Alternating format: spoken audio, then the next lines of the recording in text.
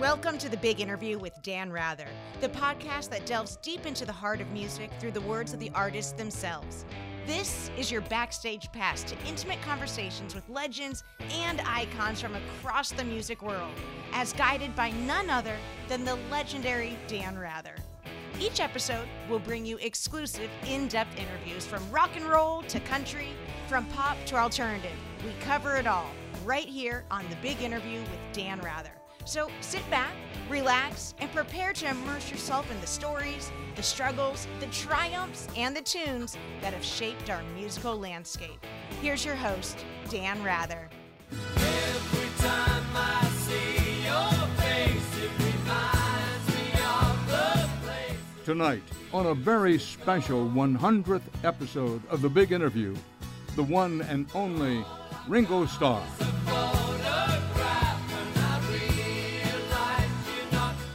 Good afternoon, Dan. Good morning, sir. Ringo. Thank you for that, my friend. Yeah. Come in, Thank have you. a seat.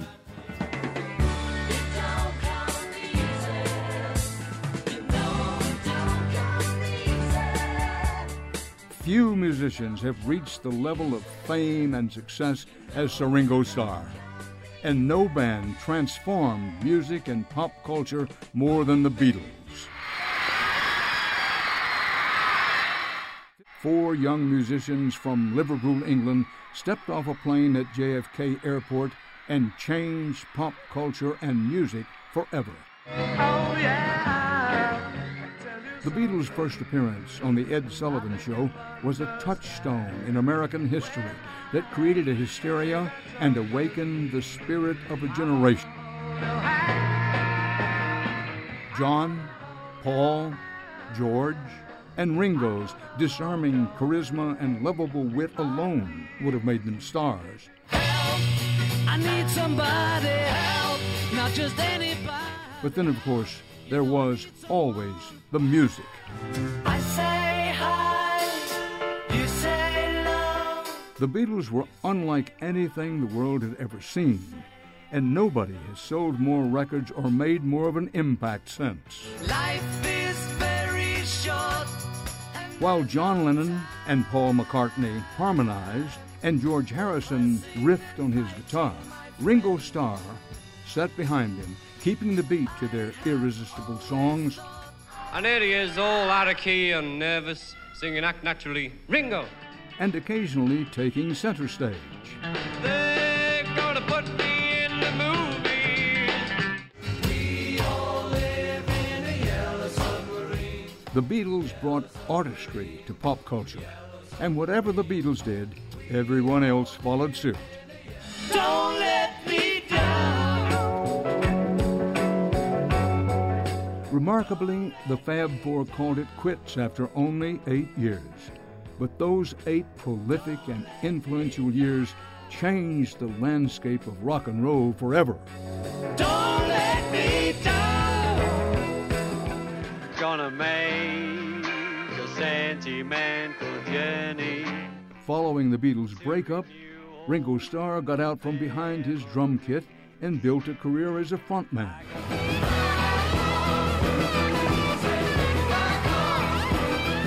Going solo allowed Ringo the freedom to distinguish himself through his music, and he did. You walk out of my dreams and into my car. Between 1971 and 1975, You're 16. Ringo had 7 consecutive top 10 singles. It's been a hard day's night, and I've been working like a dog. With his breakout role in the Beatles' first film, A Hard Day's Night, fans and critics noted that Ringo's outsized charm translated well to the silver screen. Any more for the merry-go-round? He has acted in over a dozen films since. And it was on the set of one of those movies that Ringo met his wife, former Bond girl Barbara Bach. What's my name? Although the Beatles only spent 4 years touring the world together, Ringo has made a habit of it in the years since. And I said, no, I don't, no more. I'm tired of waking up on the floor. In 1989, he gathered some of his other hit-making friends and formed the first version of his all-star band.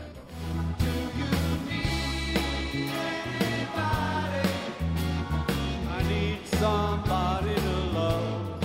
For nearly 30 years, Ringo and his all-star band have been performing a set list full of crowd-pleasing songs to audiences around the world. I caught up with the newly knighted Sir Ringo Starr at the Borgata Hotel and Casino in Atlantic City, where he and his all-star band were kicking off their latest world tour. Well, I'm really honored you do this. Thank you very much. You know, what else would I be doing? Well, that's my question to you. Well, We're I'm here going in to this- Paris after this, so that's what I'm doing. Paris after this. Yeah. Not a Atlantic bad- City, Paris, touring. That's what Not it's a bad about. line of work. Yeah, I love it. I love playing. We all get a bit bored with the traveling and new hotels. Well, I want to talk about, we're in a beautiful hotel and casino, the Borgata here in Atlantic City. You Well. played with your all-star band night before last night. You're on a world tour, headed from here to Paris. But it's Sunday morning and going into Sunday afternoon. What's Sunday morning and early Sunday afternoon like for Sir Ringo? At home, it's really regular because we get up around about 7:30 and we deal with our dogs, and then we take our dogs out. Then we come back and we have breakfast, and then we let the day unfold. Dogs, more than one. Yeah, one of them as big as you. That's a pretty big dog. Yeah. Well, But on tour, you're in the wind. You know, we have to pack to this morning, get ready to go, do this, then head for Philadelphia, get on a plane. You just get used to it. I get a mindset, okay, I'm on tour now. So I'm here, they put me on the stage, I do that stuff, they get me off, they get me to the hotel, so it's what we do. you say you're in the wind. Yeah, You've been in the wind for a long time, my friend. better than having wind. Well, I can agree with that. Yeah, I have. From 1960, when I left the factory, this is what I've done. I've played, I've toured, made a few good records. Made a few good Yeah, records. You know, and I know many people, particularly people who are at the top or who have been at the top, who lose their moorings. They do. They lose the authenticities, where they Yeah. come up to. You haven't done that. Well, thanks. I hope not. I think it's all part of where we came from as well. But I always give credit that there was, we're talking about the Beatles now, 4 of us. I mean, I was in Rory Storm and the Hurricanes, but there were 4 of us, and we all from the same city, and we would look at each other. If one of us would be freaking out or being a big shot, 3 other people would go, "Excuse me," and that kept us. And it's interesting because the time we met Elvis, I really thought, how sad he's on his own. And he had all those people around, but he was on his own. I had 3 great mates. I'm well enough a bit here. But you mentioned earlier you had a God-given gift. Yeah, time. How much of it is a God-given gift, and how much of it is all those hours you spent practicing? I didn't. I hate practicing. I hate sitting there. I tried it when I first got the kit upstairs in the back room, all those movies that were made. And it was the most boring thing ever. I did all my learning with other musicians, other bands. I was lucky because there were a lot of us around, and we weren't all great players. We were all learning, so I learned everything with everyone else at that time. This is in Liverpool. When In you coming Liverpool, up. yeah. But I was lucky in the factory. The guy who lived next door to me in the street worked in the factory, and he was Eddie Miles, a great guitarist. He's just one of those guys, picked it up, can play anything, And my best friend, Roy, made a tea-chest bass, and I had a snare drum and brushes, and we used to play to the men at lunchtime in the basement. And that's how I started. And now I'm talking to you. When we come back, Ringo Starr relives his humble Liverpool beginnings in the big interview with Dan Rather. You've landed in the Wayback Machine with Ringo Starr. Let's get back to his big interview with Dan Rather.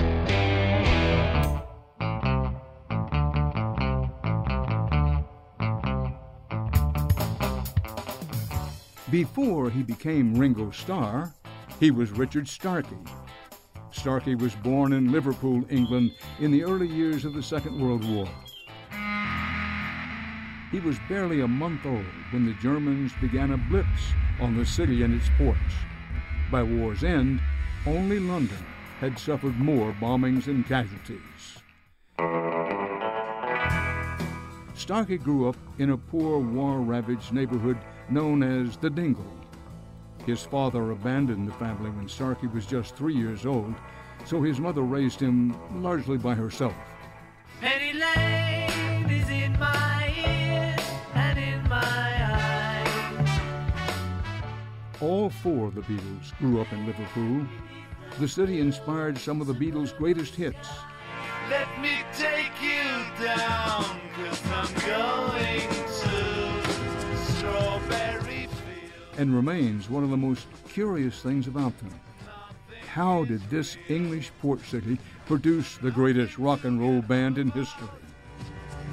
Strawberry Fields forever. I want to talk about coming up in Liverpool. Yeah. You've never talked about it very much, and I don't want to pressure you to talk about it. But I'm interested partly because I had a somewhat similar experience at just about the same age. You had almost everything in the world wrong with you. I wrote down peritonitis, pleurisy, tuberculosis, problems with your appendix. I mean, you were a mess during adolescence and puberty. Yeah, but I think that's part of what I am today. You know, because all those experiences that you go through make you what you are. And, you know, at 7, I had my birthday in hospital.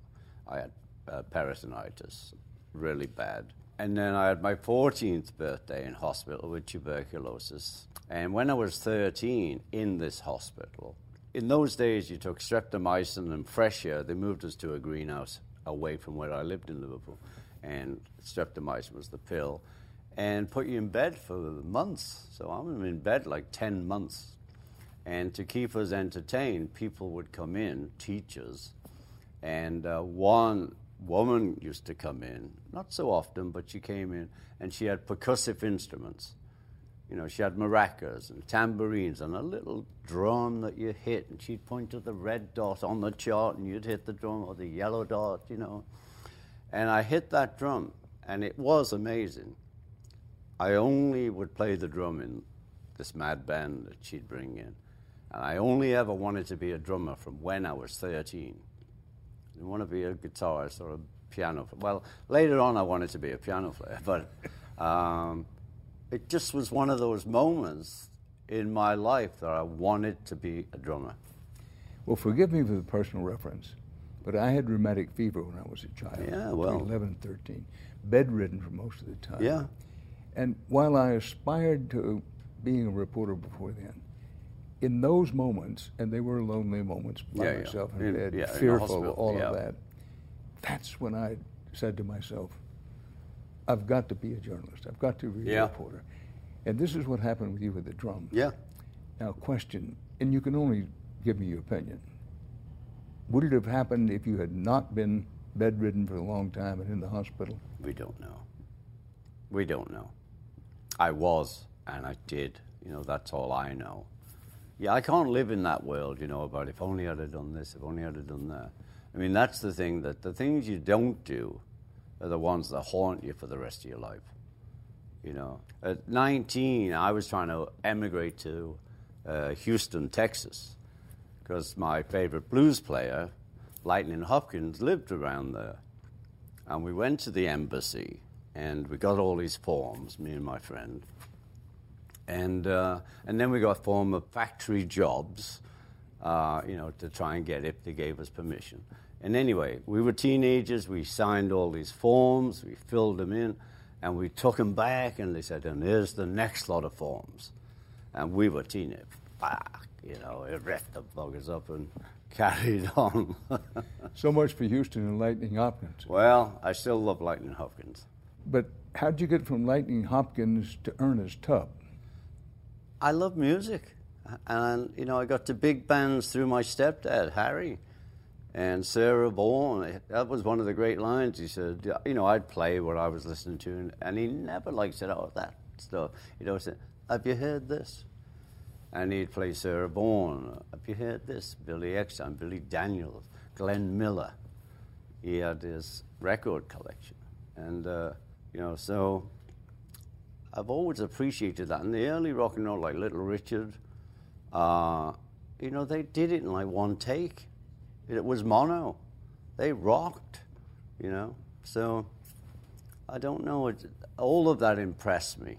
And you know, the maddest story I have is that in Liverpool, at 4 o'clock on a Sunday afternoon, my friend Roy and I never went anywhere because they had Alan Freed's rock and roll radio show. But it came from Luxembourg, because the BBC didn't play rock and roll. So they must have had the biggest antenna known to man, I don't know. But it came through the radio, and it was so great. And that's where we started to hear what was happening in America. And that's why we were excited when we came to America with the Beatles, because all our music had come from there. When we return here on The Big Interview, the call that changed the course of rock and roll. That's up next.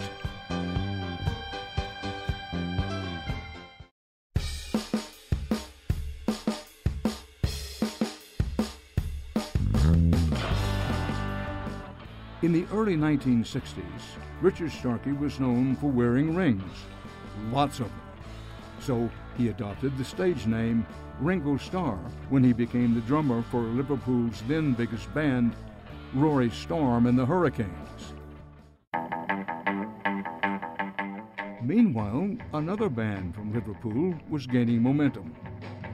John Lennon, Paul McCartney, George Harrison, and their then drummer Pete Best began playing the same venues as the Hurricanes, and sometimes the two bands shared the top billing.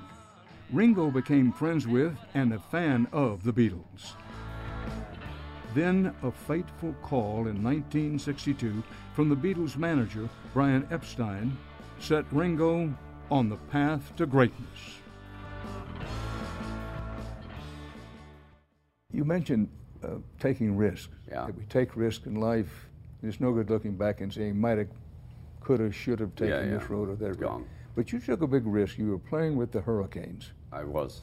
And you got a chance to go with this Beatles group. Yeah, I know. But the Hurricanes were bigger at the moment.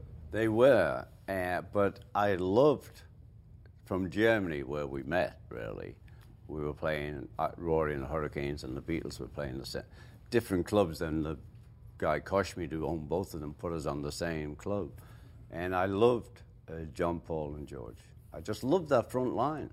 And, you know, we would do at the weekend 12 hours between us. And I'd be there for the last gig, you know, just sitting there watching the front line, requesting songs. Yeah, so then they asked, and I had no hesitation, really, but people did say, are you going to leave Rory? And I said, yeah, I'm going to leave. You know, you just make a step up. I'm interested to know why that was. You liked the group. I did. I liked the music. Yeah, they were great players. They were you know, Rory was a showman, and we were players, and we had a guitarist called Johnny Guitar who was great, but that was about it, really. But we were big in Liverpool, and I just loved them. So, you know, the thing Brian called it was a Wednesday. He said, would you join the band? I said, sure. I said, when? He said, oh, tonight. I said, no, I can come Saturday because they've got to get another drummer because, you know, we're all playing the same songs. Well, let's go back for a minute. Even before the Hurricanes, you heard Lightning Hopkins, you heard Ernest Tubb, you heard Hank Williams, all of those. Did you hear other drummers? For example, Gene Krupa was a big drummer. I went to see, I think it was the Glenn Miller story. Gene Krupa was actually in it. Yeah. But people always ask me, oh, what about those drummers and those records? I never listened to the drummer. I listened to the whole thing. You know, there was an Al Green track called I'm a Ram, and the guy hit the hi-hat, boom, boom, boom, psst. It's like magic to me.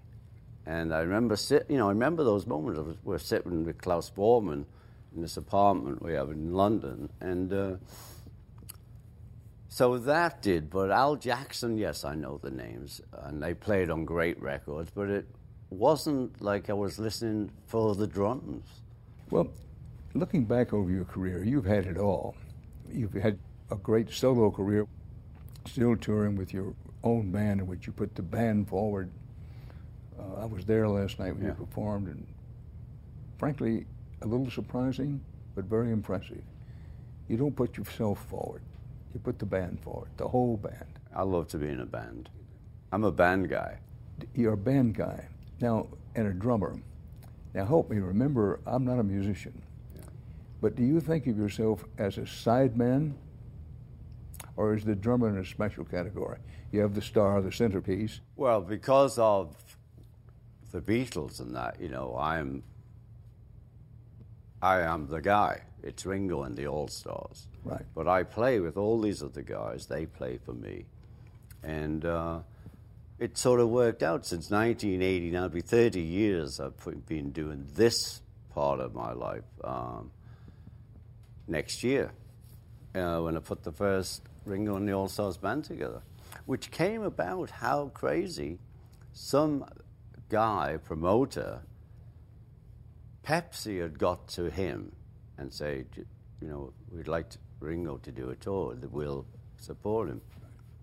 Who got to my lawyer, who called me out of the blue. And I thought, yeah, okay.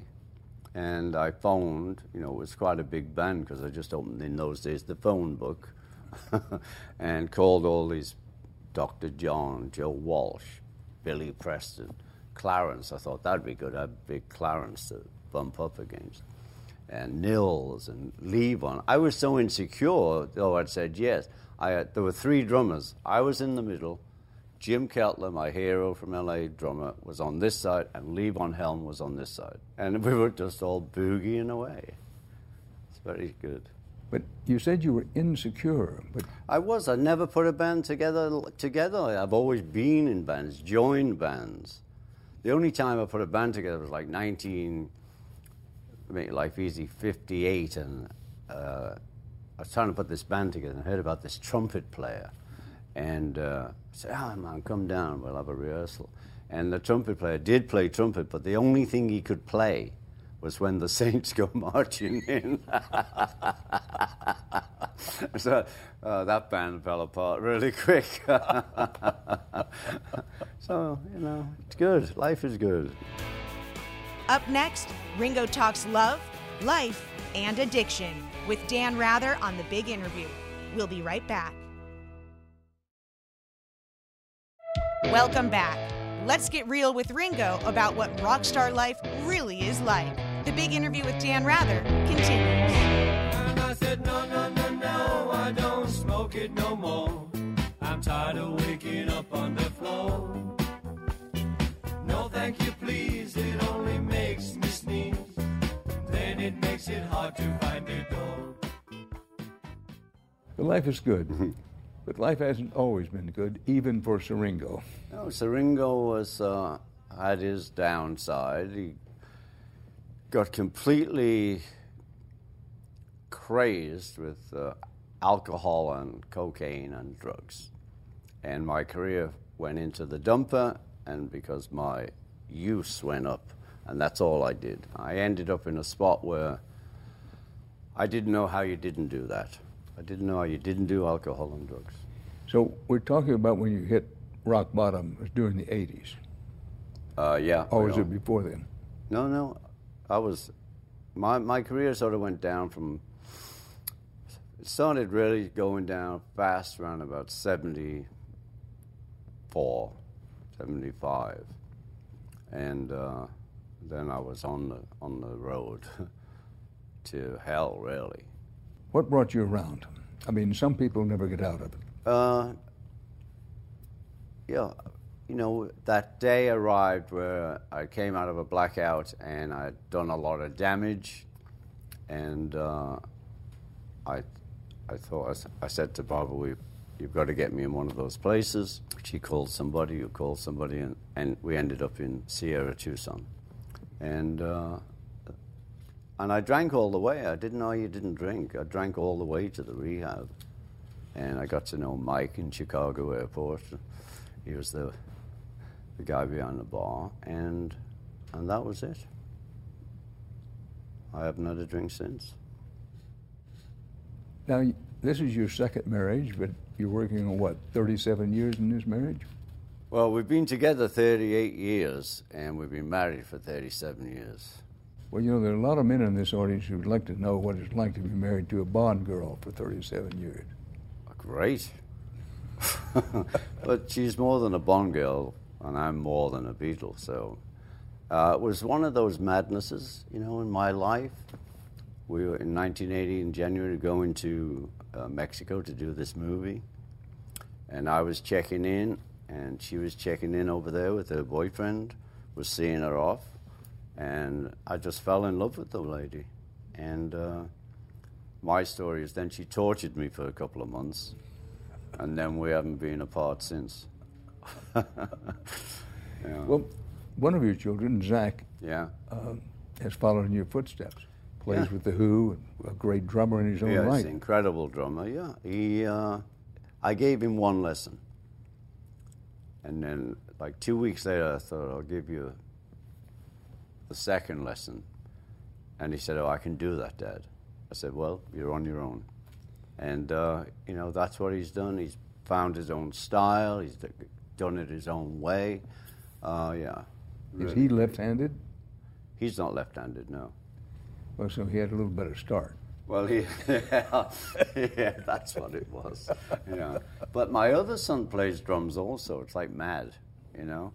But he is more of a family man, and so he didn't want to, like, go out there and do that stuff. Well, question, did you try to encourage your children into music? No. But Zach, you know, is also good on guitar. He's, like, musical. I played the music. He was like 10 when I bought him his first kit because he was taking an interest. And he's basically done it on his own. You mentioned that your wife, Barbara, you said, I think the phrase was, she's much more than a Bond girl. Yeah, yeah. And I'm much more than Ringo or Beatle, yeah. Then what are you? You said you're much more. Well, fill out the picture for me. That was 8 years. You know, people say, oh, would you, you know, write a book, write your autobiography? And I say, well, okay, well, I'll be like 3 books before I get to the Beatles, you know, because I've had a full life. But they only really want those 8 years. And people, you know, are there. I'm in that slot for them, really. I hope you'll notice I didn't start this interview talking about the Beatles. No, and I thank you for that. I wanted to talk about you, and I still want to talk about you. Well, that experience was great. As a musician, as an only child who suddenly had 3 brothers, 4 guys who really cared for each other, and we also made some great tracks. Well, there were all those stories at the time. There's stories about almost everything. Yeah, that's the thing. About how you didn't get along. You had No, like one another. we didn't get along. We were 4 guys. We had rows. It never got in the way of the music, no matter how bad the row was. Once the count-in, we all gave our best. And that was a little later, too, which I think is a natural thing. You know, suddenly we've got lives, and I've got children, and, you know, the effort that we put in, because we worked really hard, was starting to pale a little, you know. And, you know, we always thank Paul to this day. Because of Paul, who's the workaholic of our band, we made a lot more records than John and I would have made, say. You know, we like to sit round a little more. And then Paul would call, all right, lads, and we'd go in.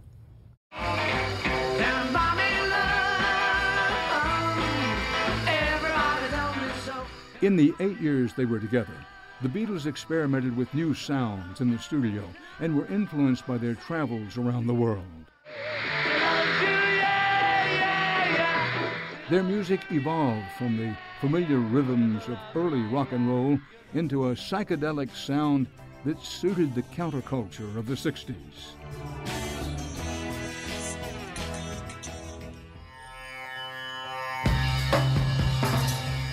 That roving curiosity kept the Beatles' music vibrant, but they couldn't have refined their sound without their producer, Sir George Martin. Sometimes referred to as the fifth Beatle, Martin helped the Fab Four craft songs that everyone could relate to. It was that universal appeal that helped them conquer America. Though they didn't realize they were entering such a divided country until they were confronted by the ugly reality of segregation in Jacksonville, Florida. Well, let's talk about George Martin. It's pretty hard to talk about your career. Oh, George is very important. He was so great. But, you know, we had to stand up to George also after a while because, you know, he'd only come in to press the red button so you could record. You'd do all the other stuff yourself. But he then was finding other songs that would be hits for us to do. And we stood there, and I remember it so vividly. We stood there, no, George, we want to do what they write. And they would say, we want to do what we write. And anyway, he was a big enough man to go along with it. But what did he have to do, if anything, with the sound, the distinctive sound? Well, he was in charge. I mean, the sound we made, and we could play, and we could experiment. But at the beginning, we just like this four-piece band, and he would put it down. In mono, mind you, so, you know. And then we got to 4-track, and then we got to 8-track, and that's as far as we went. But he was in control of all of that. And then we, later on, joined in that part too, you know. But, you know, if there was anything, violin, any musician, like orchestration or anything, none of us can read or write music. We could hum it to George and he'd write it down and they'd bring in the violins and, you know, Paul was a genius. How incredible to say, at least in the beginning. Yeah. That of the Beatles, of the four, none could really write music. No one can read or write music, no. And we're buskers. And we listen to each other play, and, you know, with the cans on, I knew, okay, we're going up a bit here, and the mood's coming down, you know, I mean, as you're playing, it was like psychic, you know, it was really strange, very, very close. Well, very, very close. I remember you must have been to make decisions, such as the decision in Jacksonville, which had been written about and rightly so for so long. Well, we don't understand that, you see. We're English, and we just play. We play to the people. We didn't understand it. We said, well, we're not going. And we've met, because of the documentary, the Ron Howard one, as several people who were there. And this one lady was so great. That was so strange. I was like sitting, you know, hanging out at this venue, and we were like with all these white people, you know. And, you know, it wasn't like, we didn't think we were like breaking any like real big taboos. We just didn't play. We played to people. And I know Paul does, we play to people. To you, it was a given. We didn't understand that segregation. So that was going to be my question, whether you discussed it among yourselves. This is a big move, this could hurt us, this could hurt our record sales. We didn't think. Well, as you know, looking back on it, it was a breakthrough. Yeah. Well, yeah. But we were just lads, and we just said, no, we're not going to do it. No, you have a plane to catch, but a couple of things that I promised myself I'd ask you. First of all, When you were growing up, was yours a very religious family? Was it church going in any way? No. What kind of religious background No. did you have? No, we had none of that. We didn't go to church every Sunday, and it just wasn't part of our family. So the only time I went to church a little regular was when I was in the choir. Wasn't for long, and then I stole the vicar's rifle, and they threw me out the choir. Well, I'm not surprised. No, I have to give it back. Well, as life has But gone... no, we were not big churchgoers, nothing But to as do. life has gone along, have you developed some religious belief? Well, you know, people say I like spirituality more than religion, and so when people ask, you know, I like to say I'm a Christian Hindu with Buddhist tendencies. Well, that pretty much covers the waterfront. Yeah, I take the goodness from it all, really. Hey, stay with us, and you might learn a thing or two about the fifth Beatle when the big interview with Dan Rather continues. We're back as Dan Rather wraps up his big interview with Ringo Starr. I'd like to be under the sea in an octopus's garden in the shade. The Borgata Hotel and Casino was bustling as Ringo and his all-star band kicked off their new world tour. Fans were greeted with a Beatles tribute throughout the lobby. Nearby, some of Ringo's artwork was on display. And when Sir Ringo made an appearance to sign some of his pieces, the crowd roared.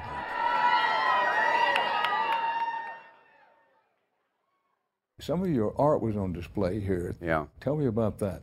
Well, that was, you know, I like to paint, and you know, I lived in Monte Carlo a long time. A lot of artists came to the south of France because of the light. Anyway, I thought, well, look at this light. So I bought myself some canvases and started painting. But most of the art that's sold for the Lotus Foundation, I was in a hotel again on tour, and I just was like on the computer poodling about. And they had some art programs and apps. Computer art. Yeah, most of what you see is computer art. And I just started doing heads. I used to call them my men. And I could do a lot of heads of that one. That one has emotion. I would, because I'm the artist, I'll tell you which has emotion. And that's how it started. And then some guy, Neil Glazer, heard I was doing this art. And he came to have a visit, and he said, you know, we could put this out. We could do something with this. And he has several other well-known faces who like to paint. And said, okay, and it's all for the Lotus Foundation. And that foundation is dedicated to what? Well, it's dedicated to several things, but it's a charity Barbara and I created, and we funded from the art, the drumstick deal, this deal, whatever. It's like we do support some of the big charities. WaterAid is my favorite, and but we also help people starting a charity.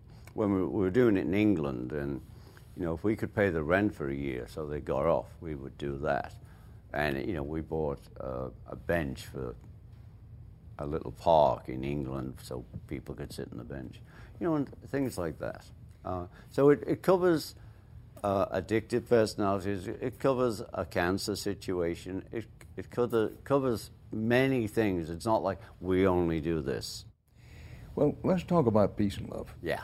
I noticed, and how could you not notice, that last night, near the very end of the concert, and you and the band gave everything the concert, as you played at least a little bit of Give Peace a Chance.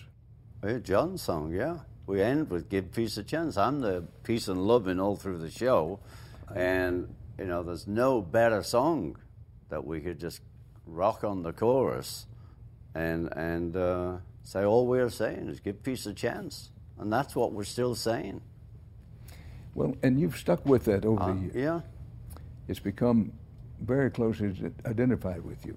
it has. Give peace a chance. Give peace a chance, yeah.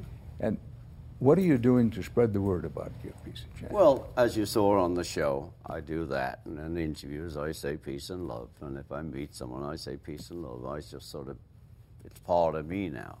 And that's what we do. But then in 2008, I was being interviewed. And this guy said, well, and it was coming up to my birthday, what would you like from, the people for your birthday? And I thought, what would be great at noon on the 7th of July, my birthday, if everyone went peace and love. It just came at that moment.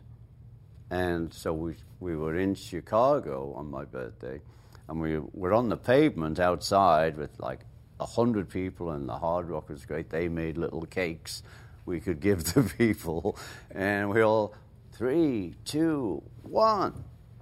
Peace and love, and that's what started it. It's got bigger and bigger, and the Hard Rock's been really supportive. And we've done it in Germany. We did it in New York, of course. We've done like 4 in LA. So, but besides that, now we know that it's not only where I am that people are doing this. There's gatherings of people in Japan, in New Zealand, in Russia, in Denmark, in Holland, and even from last year, there's 2 groups in England that stand there in that moment do this. So, it's getting bigger. How great is that? What song, you've been associated with so many songs. You've written songs, you've had your solo career, you had a career with the Beatles. I don't want to be morbid in any way here, but if we're going to hold a memorial service for you, time comes for everybody. Yeah. What one song would you prefer to be played above all others? I don't know. There's hundreds. It's your choice. What do you think I'd like? Well, I think you might like Give Peace a Chance. Well, yes. We'd like that. And but, I'm afraid to say to you, I love a Yellow Submarine, but that might not be appropriate. Well, it's also Day in a Life. So you could go mad with those titles. You've been so generous with your time, and I appreciate it. What question have I not asked you that I should have asked? You've asked me too many, I'll tell you that. And I'm such a blabbergob. There are never too many. Well, I wish you good luck and Godspeed. Hey, it's been Sir really Ringo. easy. Thank you. Godspeed to you, my friend. Get up and give me a hug. I'll be happy to. Thank you, Ringo. All right, come on. Give him a peace and love. Yeah, peace and love. Let me hear you. Peace and love. Yeah. Hey. And that's it for this edition of The Big Interview. We're always eager to hear what you have to say, so please follow us on Facebook and Twitter, or send your comments to viewer@access.tv.